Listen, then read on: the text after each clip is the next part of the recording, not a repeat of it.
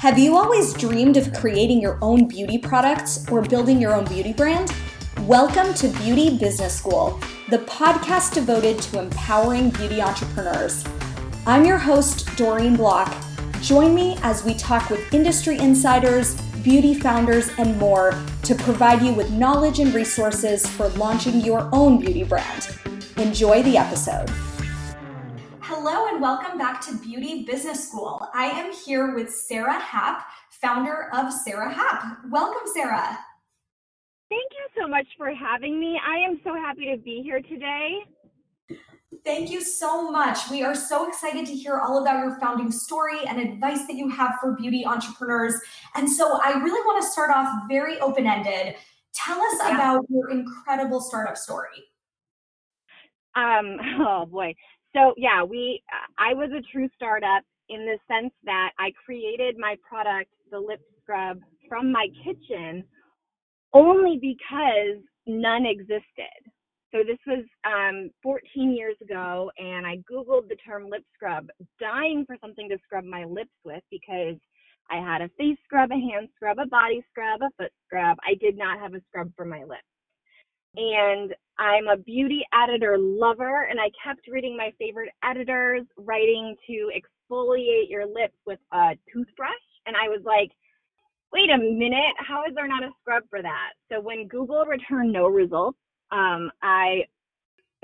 Nordstrom returned nothing, I was like, okay, I can make this in my kitchen. Like, I'm no chemist, but I think I can make this in my kitchen. I know what I want it to do, and I know what I want this lip scrub to taste like and feel like, and if it doesn't exist, I'm going to make it. Absolutely amazing. So starting out with that need of your own, and how did it go from solving your own need to then saying, oh, I want to sell this, I want to, open this up to other people too? Yeah, so I think that a lot of entrepreneurs get this feeling that when something doesn't exist, you kind of have this feeling in your gut that like you're onto something, like you're sitting on like a pile of gold. And when you really can't believe it doesn't exist, like I could not believe a lip scrub doesn't exist. To me, it was so obvious. And that feeling led me to think that I needed to take it to the marketplace. Like there was a hole in the market and I wanted to fill it, as opposed to like creating something that you really like and you use, but you could buy it anywhere. This was like a fire in my belly, unlike anything I had ever felt, Doreen. Like I was just like, amazing. I want the lip scrub to be on everyone's nightstand and everyone's vanity because I'm obsessed with it, and there are girls like me out there and men that are like me. So the lip scrub should be everywhere. Brilliant. And so at what point did you begin to scale it out? Because I imagine at a certain point, you can't just be in your kitchen making the product. You have to take it potentially to a lab or a manufacturer. How quickly did that process happen? Yeah, that was I love that question because that's kind of something people don't really know. Like, how do you go from your kitchen to Nordstrom, right? So for me, it was a long time coming. And the word that I heard more than anything was no, or what are you talking about? So I was making the product in my kitchen and I was selling it to 5 amazing indie boutiques, female-owned indie boutiques in Los Angeles. And just making it and shipping it. But, and at the same time, for a good year, I was talking to manufacturers up and down the East Coast. So like New Jersey and New York and, all over the place, and asking them to please make a lip scrub with me. And they had no idea what I was talking about. They were like, what is a lip scrub? And I was like, exactly. And they were like, we'll make you a lip gloss. We'll make you a lipstick. And everyone said no. And they also said things like, we make products for MAC and Estee Lauder and L'Oreal. And if they haven't asked for it, there probably isn't a need. And I was like, exactly. If they haven't asked for it, let's do it together. And they all thought I was crazy. And so I heard no a lot. And then I finally found a lab in New Jersey who was like, we'll take a chance on you. You're just crazy enough and you're just into this enough. And we believe you. So the problem was, though, Doreen, they didn't have the machinery.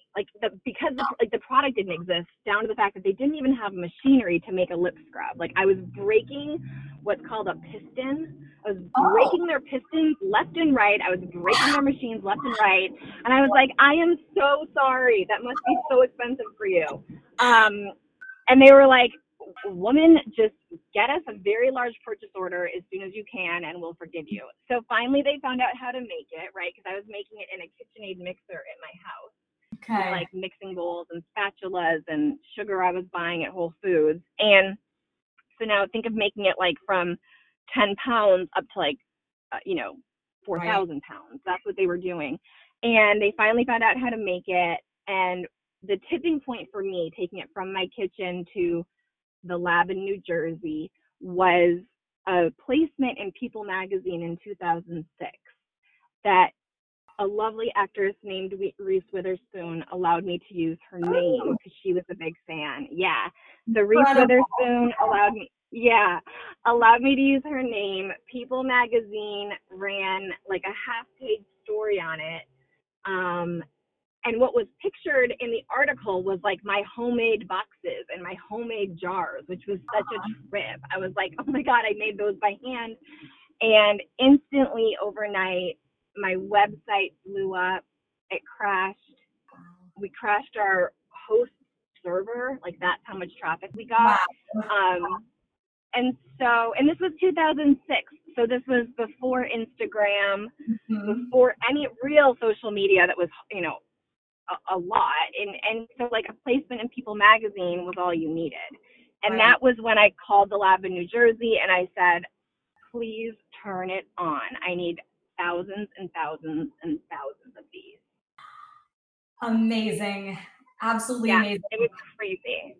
It was crazy. And so that's incredible hearing about that moment. And by the way, shout out to People magazine because they have brought Poshly a lot of great press too in the past where like almost crashed our servers. So good for them for being able to move product.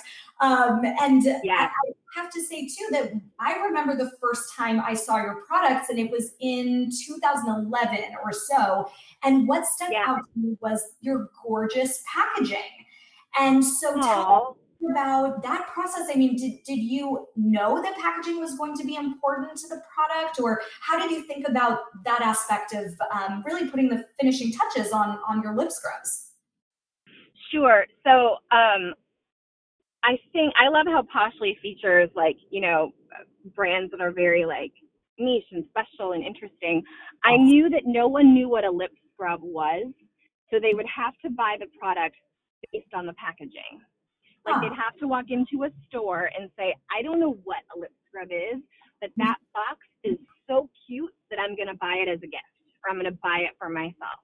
So I spent, so I spent actually like more time and I mean, just so much time getting the packaging right because I knew that no one knew what I was selling because it didn't exist. So like, you got to package it to the point where people literally want to buy it for the box. And that's what I did. That is so smart. True marketer right there. Thanks. Well, and also I didn't have a marketing budget, right? So there was no marketing budget. I was doing this like bootstrap. I didn't have investors. I didn't have, I was totally bootstrapping this myself on my own savings. So there was no marketing budget. So the product itself, the packaging was my marketing. Yes, that's so smart. And it's such an important takeaway for anyone listening. Your packaging is such a critical part of the customer experience. And I think people know that more than ever, especially in the Instagram age, but it's so wonderful to hear how you were thinking about that so early on.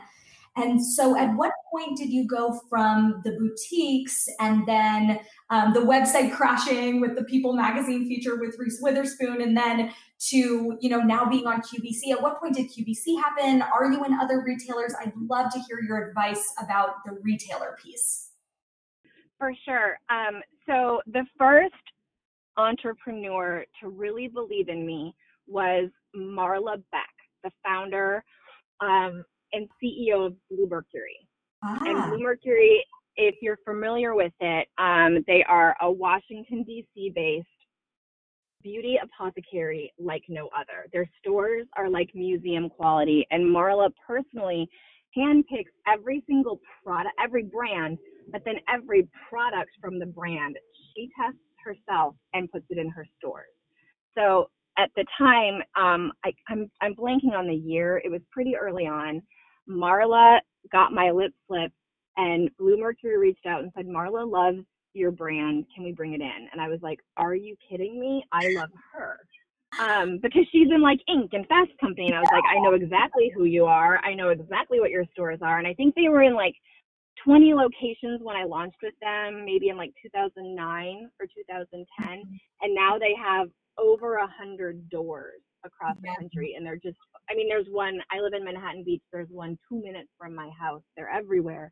And Marla really brought the attention to me as like a female founder. And she has been so helpful to me. She dropped our name and our product in every interview that she did. And she was like, "Listen," and this was before like female founders were cool, you know, this was like 9 years ago. And Marla was like, "Listen, I'm going to help you because women have helped me and I believe in what you're doing. And I love an indie and you make amazing products. So you're going to sit right next to La Mer on my shelves." And that was just, wow. She was an incredible believer. And then, you know, being in Blue Mercury got the attention of Nordstrom. And there's a buyer there who was there in 2012. She's still there. Her name is CC King, and she believed in us too. And then we got into Nordstrom, which is just giant, you know, so big. So that was in 2000, like, you know, 2009, 2012. And those were kind of like stepping stones for me. And it was women each time that believed in me. It was, you know, they had to go in and like, Cece had to fight for me at Nordstrom because they were like, "Why do we need another brand?" And she's like, "You need this brand." And it was amazing. So then QVC has been like the craziest thing ever. Like QVC, I was not a QVC viewer before QVC called. I was like, "Don't they just sell vacuums?" And then I began tuning in, and QVC's beauty game is so strong. They have Tatcha, they have Dry Bar, they have Urban Decay, they have Philosophy, they have Josie Marin. And I realized, oh my gosh, all my favorite brands, all my favorite beauty brands are on QVC. I don't really want to buy a vacuum, but I want to buy Tatcha, you know? So that happened 2 years ago. And the first time I got on air, I had 8 minutes with an amazing host named Sean Killinger, who's like an amazing woman. And she just made the sell so easy, and I sold out. And I screamed on air, and I actually swore, which I was shaking and screaming, and I said "holy S," and they had to bleep it. And I was like, "Oh my gosh, Sean, they're never gonna have me back." And she's like, "No, They will. We're good at this stuff."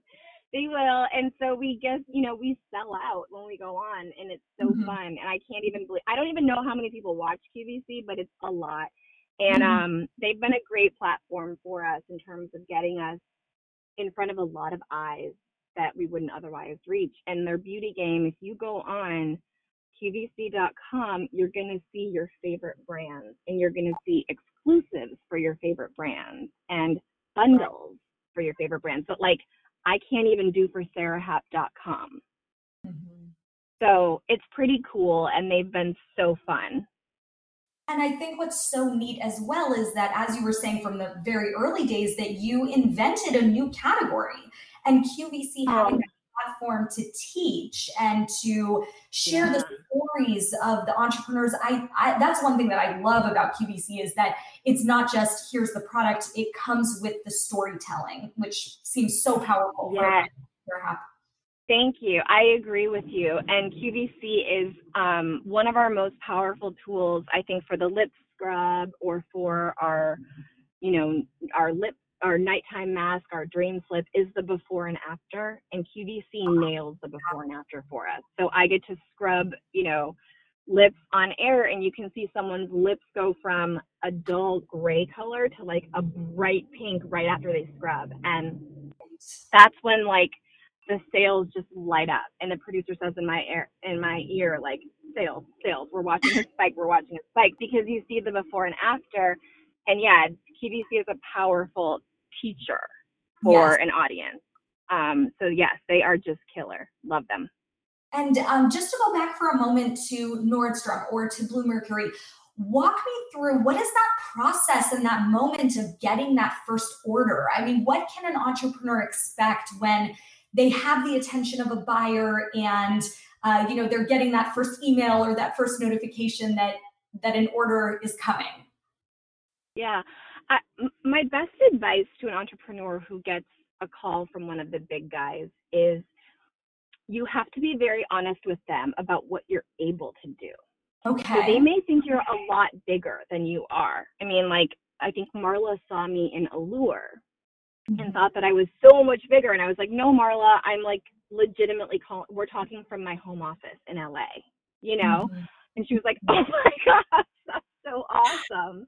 And, so I was really honest that, like, I can't fill an order for 500,000 units, and I needed the deal to work for me as well, because the last thing you want to do is get in over your head and promise them the world and say, let's launch in every door, and then not be able to fill it because of just your own capacity. So I think it's really important to be very honest and upfront, because these are your retail partners. You don't just want to get into Nordstrom and then blow it because you sell out and you can't refill their order quick enough.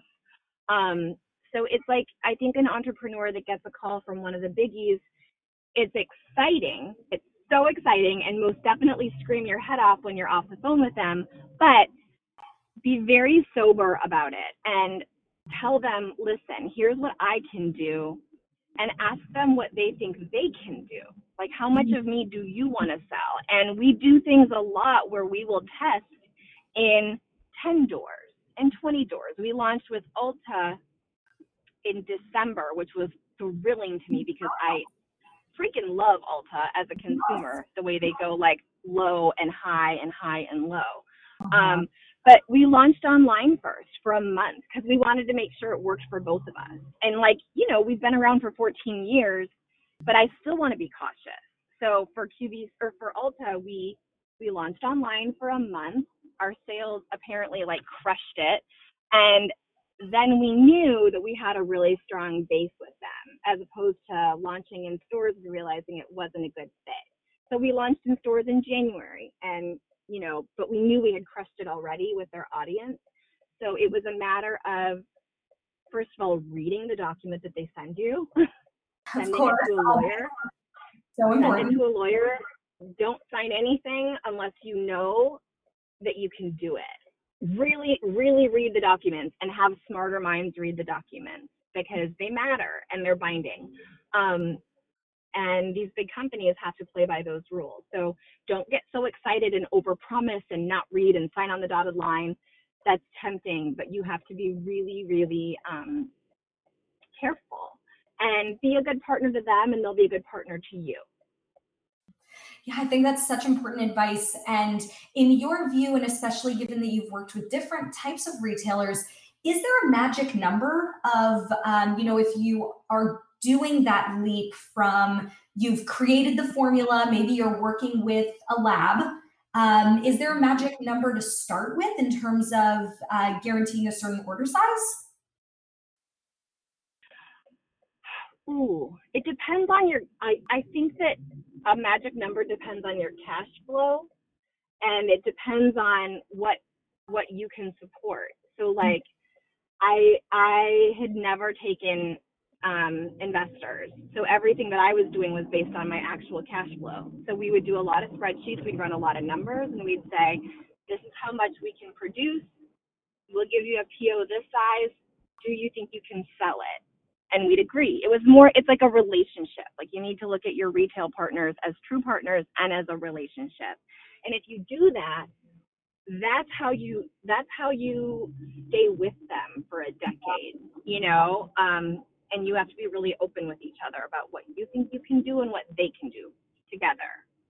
So such good advice. And that's how, you've been doing this for over a decade and crushing it. And that's how you do it. It's all about keeping that open dialogue. Yeah, I think people get excited and they want to promise the world and they want to tell you they can do everything, but don't. It's okay to say I'm indie and this is what I can do, and they'll work with you. And I think you've probably opened the doors on that too, in the sense that, and correct me if I'm wrong, but it seems like retailers are more open to that than ever before than, for example, back 10 years ago. Yeah, I agree. And I think that this is where like the power of indie brands and the power of female founded brands, Yes. they really put a lot of faith in that, because they know that like indie brands are just thinking differently. So Ulta will bring in an indie. Nordstrom will bring in an indie. QVC will put an indie on because they know that you're just thinking. If you're bold enough to be an entrepreneur, you've probably got an idea that's pretty cool, and they're open to giving you a platform and giving it a chance, which is really incredible. And I also think that in like today's day and age, being a female founded company is also very powerful, because I just left. I'm in LA right now, and I just left my friend Sarah Gibson-Tuttle's launch.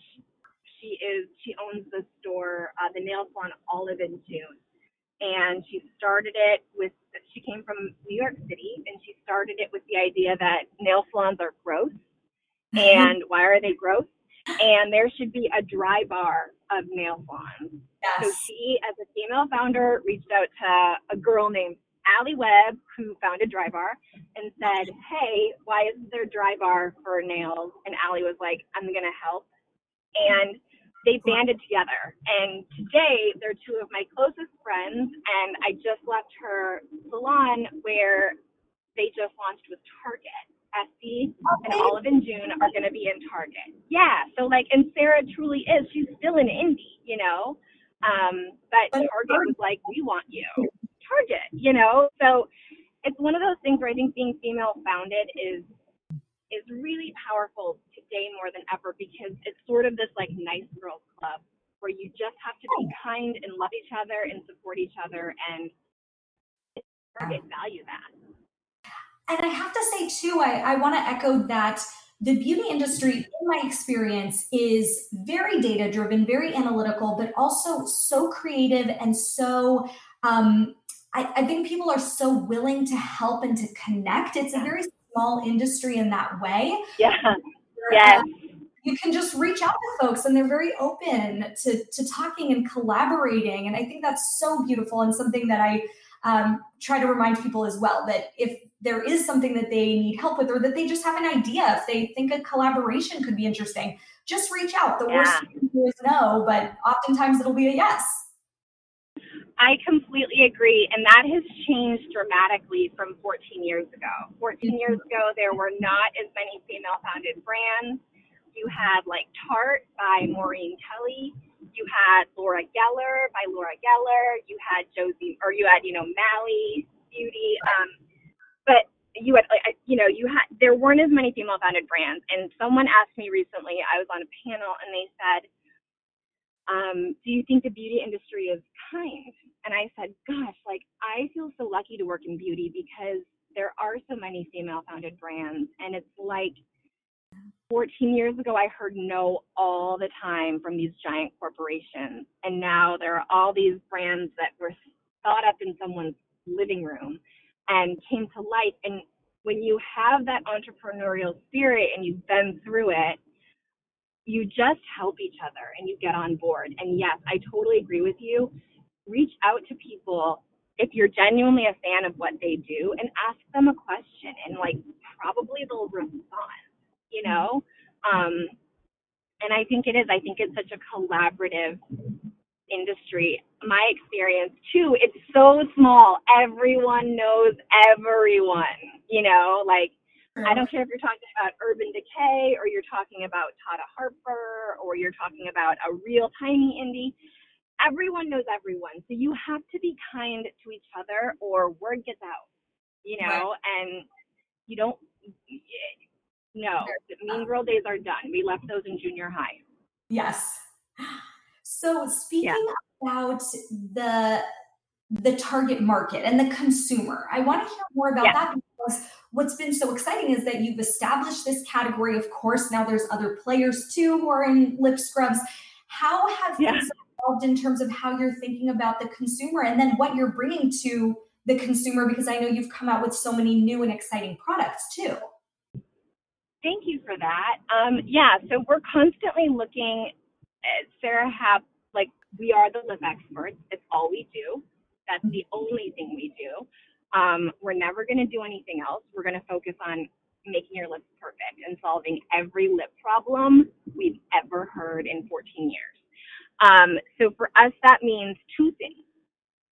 That means filling holes in the market still, which the beauty market is so flooded, right? Like you can't even imagine that there are still things that don't exist, but there are. Like right now, we're the only clay lip mask on the market. That's crazy. We're the only true night cream for your lips that mimics a night cream for your face, but tastes good. So we have two kind of platforms, I would say. We have skincare for your lips. Like, let's treat your lips with the same care that you treat your eyes and your skin and your neck and your body and your face. You know, like, let's give them love. Don't just slather something weird on.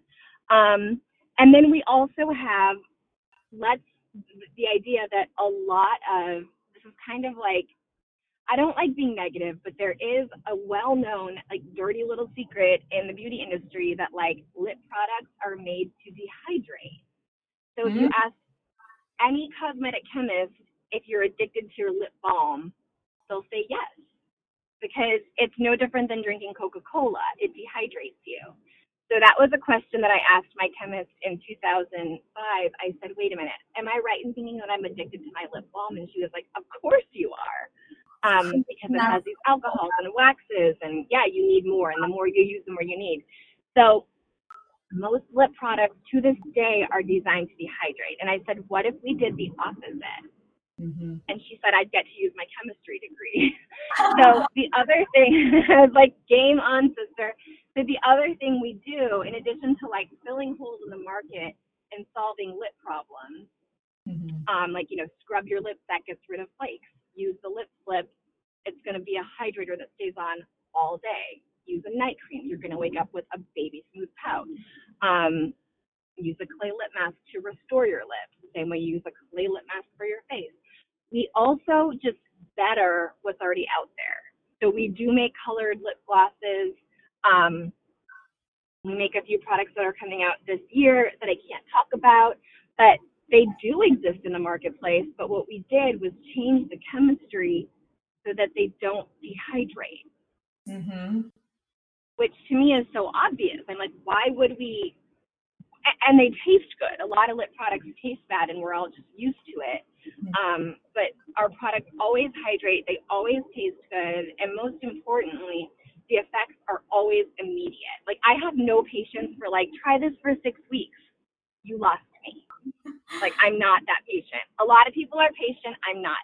So we work immediately. We hydrate. We do what we say we're going to do every time. And, you know, you can buy our pink lip gloss and know that our pink slip is going to stay on all day. That is amazing. And so so I'd say that, that's kind of like, that was a long way of saying we sort of have two goals in the company: to innovate on skincare and then to better what's out there. And when you think about the whole product line, can you pick among all the products which one you're most proud of, or is that an impossible question? I know, Doreen. Okay, so you guys who are listening, you beautiful people, Doreen and I were talking before we started about our children. We both have, Doreen has a 15-month-old and I have a 5-year-old. And like, you just feel like you can't say that like that human is your favorite, right? Like if you had another child, like you could never say you have a favorite. And I kind of feel that way about my products, but if I'm being completely honest, the product, I'm very proud of the lip scrub because she has lived for 14 years, and Chapstick just put out a lip scrub, and very spendy brands have put out lip scrubs, but I know ours is the best. and I'm really proud of that. But I think the coolest product we put out and what is just taking off like insanity is our Dreams Lip. It's our night cream for your lips, and the chemistry behind it, we took the best eye creams. We took the best products from this trade show in Germany, lip filling lipids, hyaluronic filling spheres, Oh, love fat. Yeah, fats and hyaluronic acid for your lips that just creates this cushiony, pillowy effect that's unlike anything out there. And we launched it as like night cream for your lips. But what I hear from everyone, from beauty editors in New York to awesome podcasters like you, is I wear it during the day because it's that good. Like, I can't get enough. So that's the product that I just think, like, I know the chemistry behind it is so killer. Like, the Dreams Lip is just so rich and delicious and killer. And I'm watching the marketplace respond to it like they've exceeded every sales expectation we had. And New Beauty just named it its best night treatment, which is pretty cool considering, you know, there are very large brands that like have, you know, quote, like night treatments for your lips. So that's the one that I'm just kind of like, oh man, like that's my kid that, you know, actually is a really good singer, you know? And so and now comparing it to kids, because we were also just saying that sometimes, and in particular for me with my baby who still doesn't consistently sleep through the night, which product has been your most challenging? Oh, that's such a good question, Doreen. Oh my gosh, only a mom could ask that question. So we put out a painless plumper last year. A painless plumper. It's called the Lip Airbrush, and plumps your lipids, and it gives you this airbrushed effect, almost like Pretty Filter on Instagram for your lips. So it airbrushes them and it plumps them, but without any pain.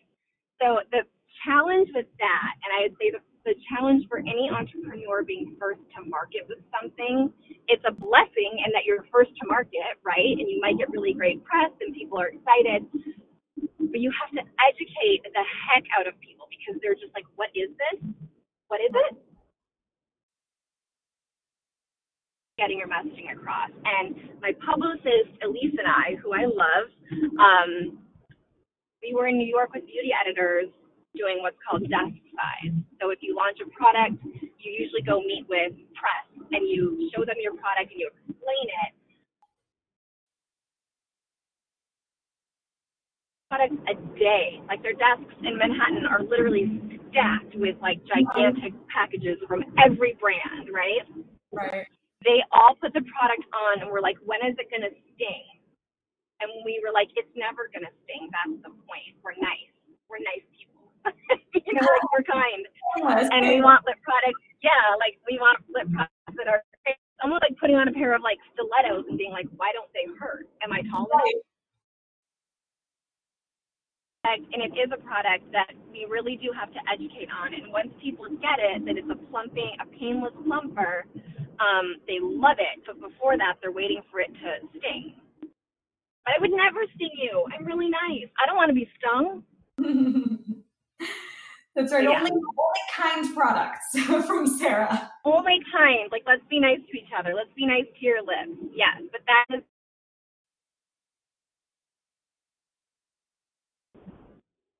And Sara, sorry, you're cutting out a little bit. What did you just say? Oh, I said that, like, the lip airbrush, our paper has been my problem child because it's just trying to get the messaging across. Yes. Right.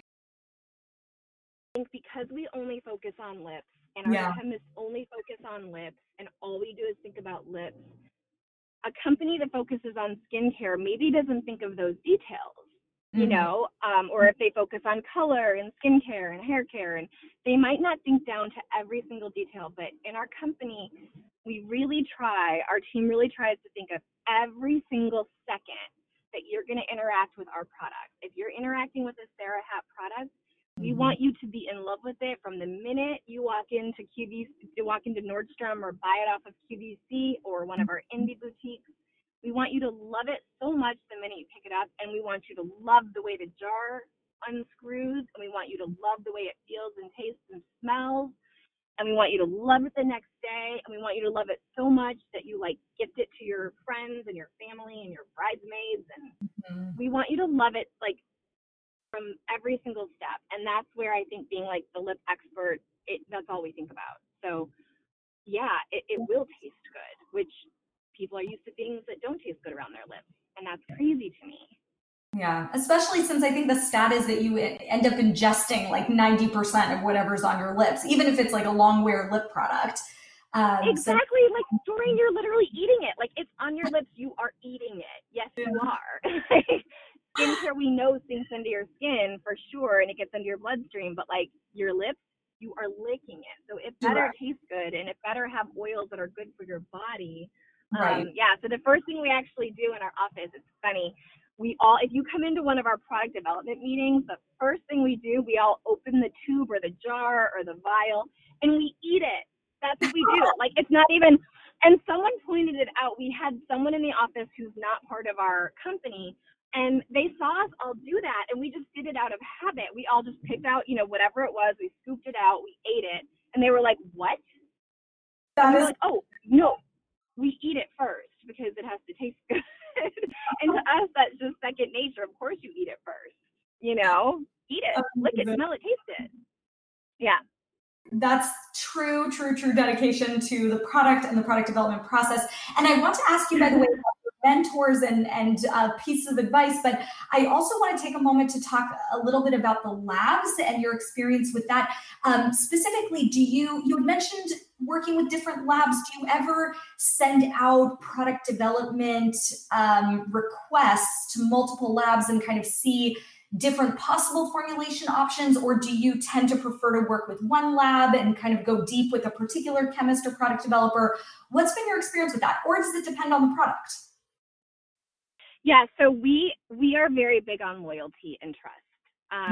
There is the beauty industry, I would say, one of the things that you need to be careful in, and I'm sure this is true in any entrepreneurial industry, you have to protect your ideas.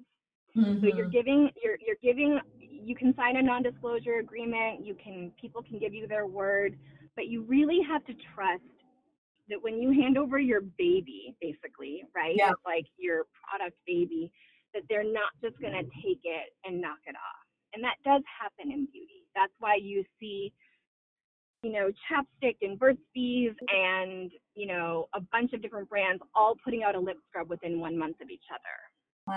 That's how that happens. So it's tough. And what we do is we work with a lab here in LA and a lab up in Idaho, and we've been their partners for years. So it's one of those things where we really trust them so much with these formulas, and we own the formulas also. That's important. You have to be able to own your formulas.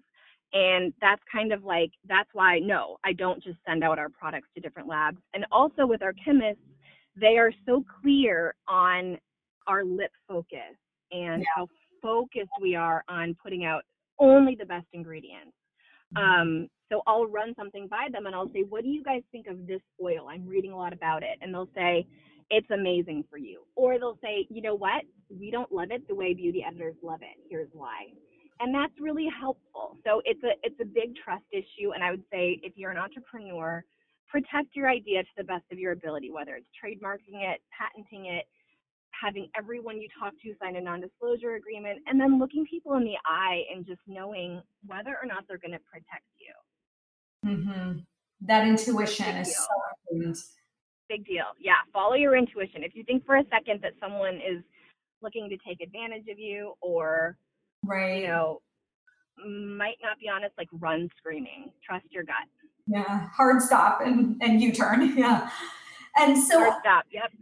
Do you have mentors? I mean, you are such a mentor, but I wanted to know, and I think a lot of people in the podcast audience want to know, do you have mentors and what have you learned from them? What's the best piece of advice that you can pass along to other beauty entrepreneurs?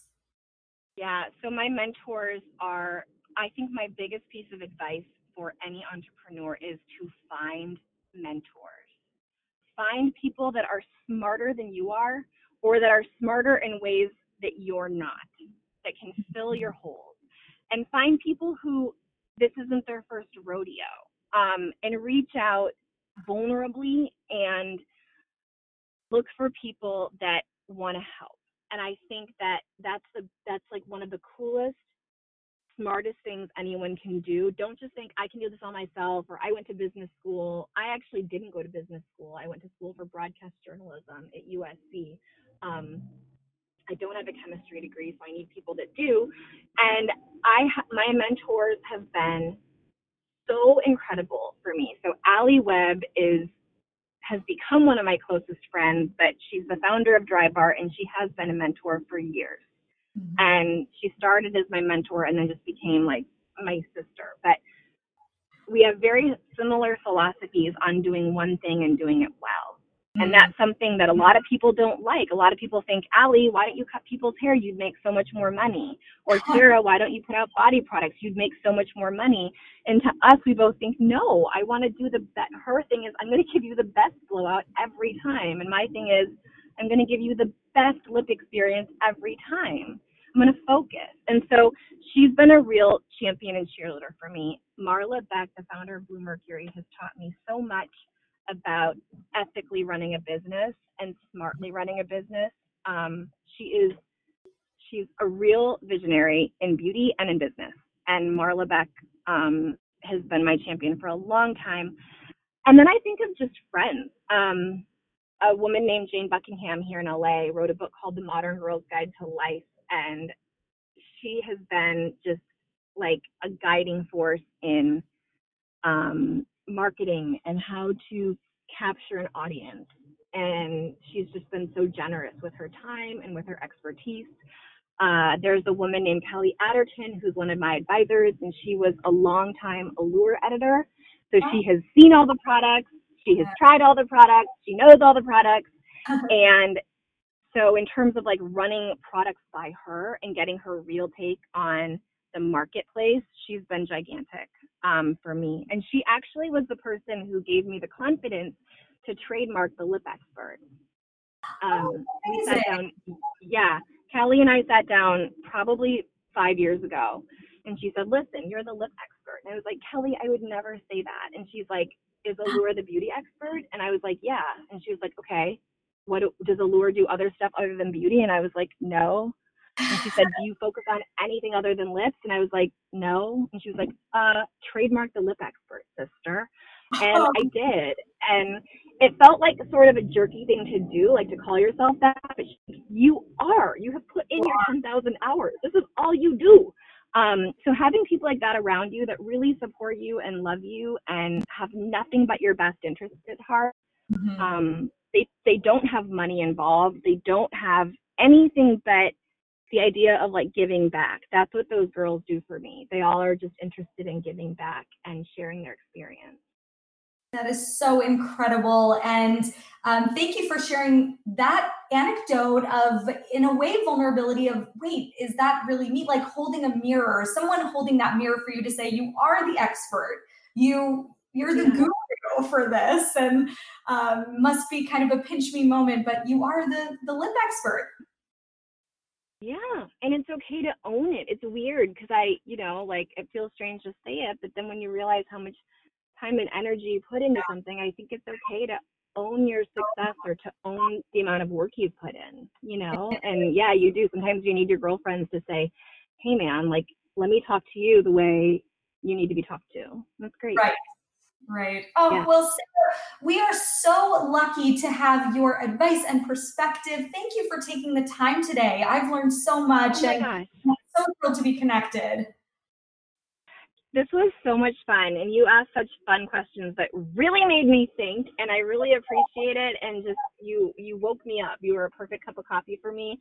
So thank you. I love the idea. To anyone that's listening, the idea of like a beauty business school, like, is just so cool to me because there is so much business behind beauty. We don't just sit around and like play with lip gloss. There's numbers and strategy and sale and all the stuff.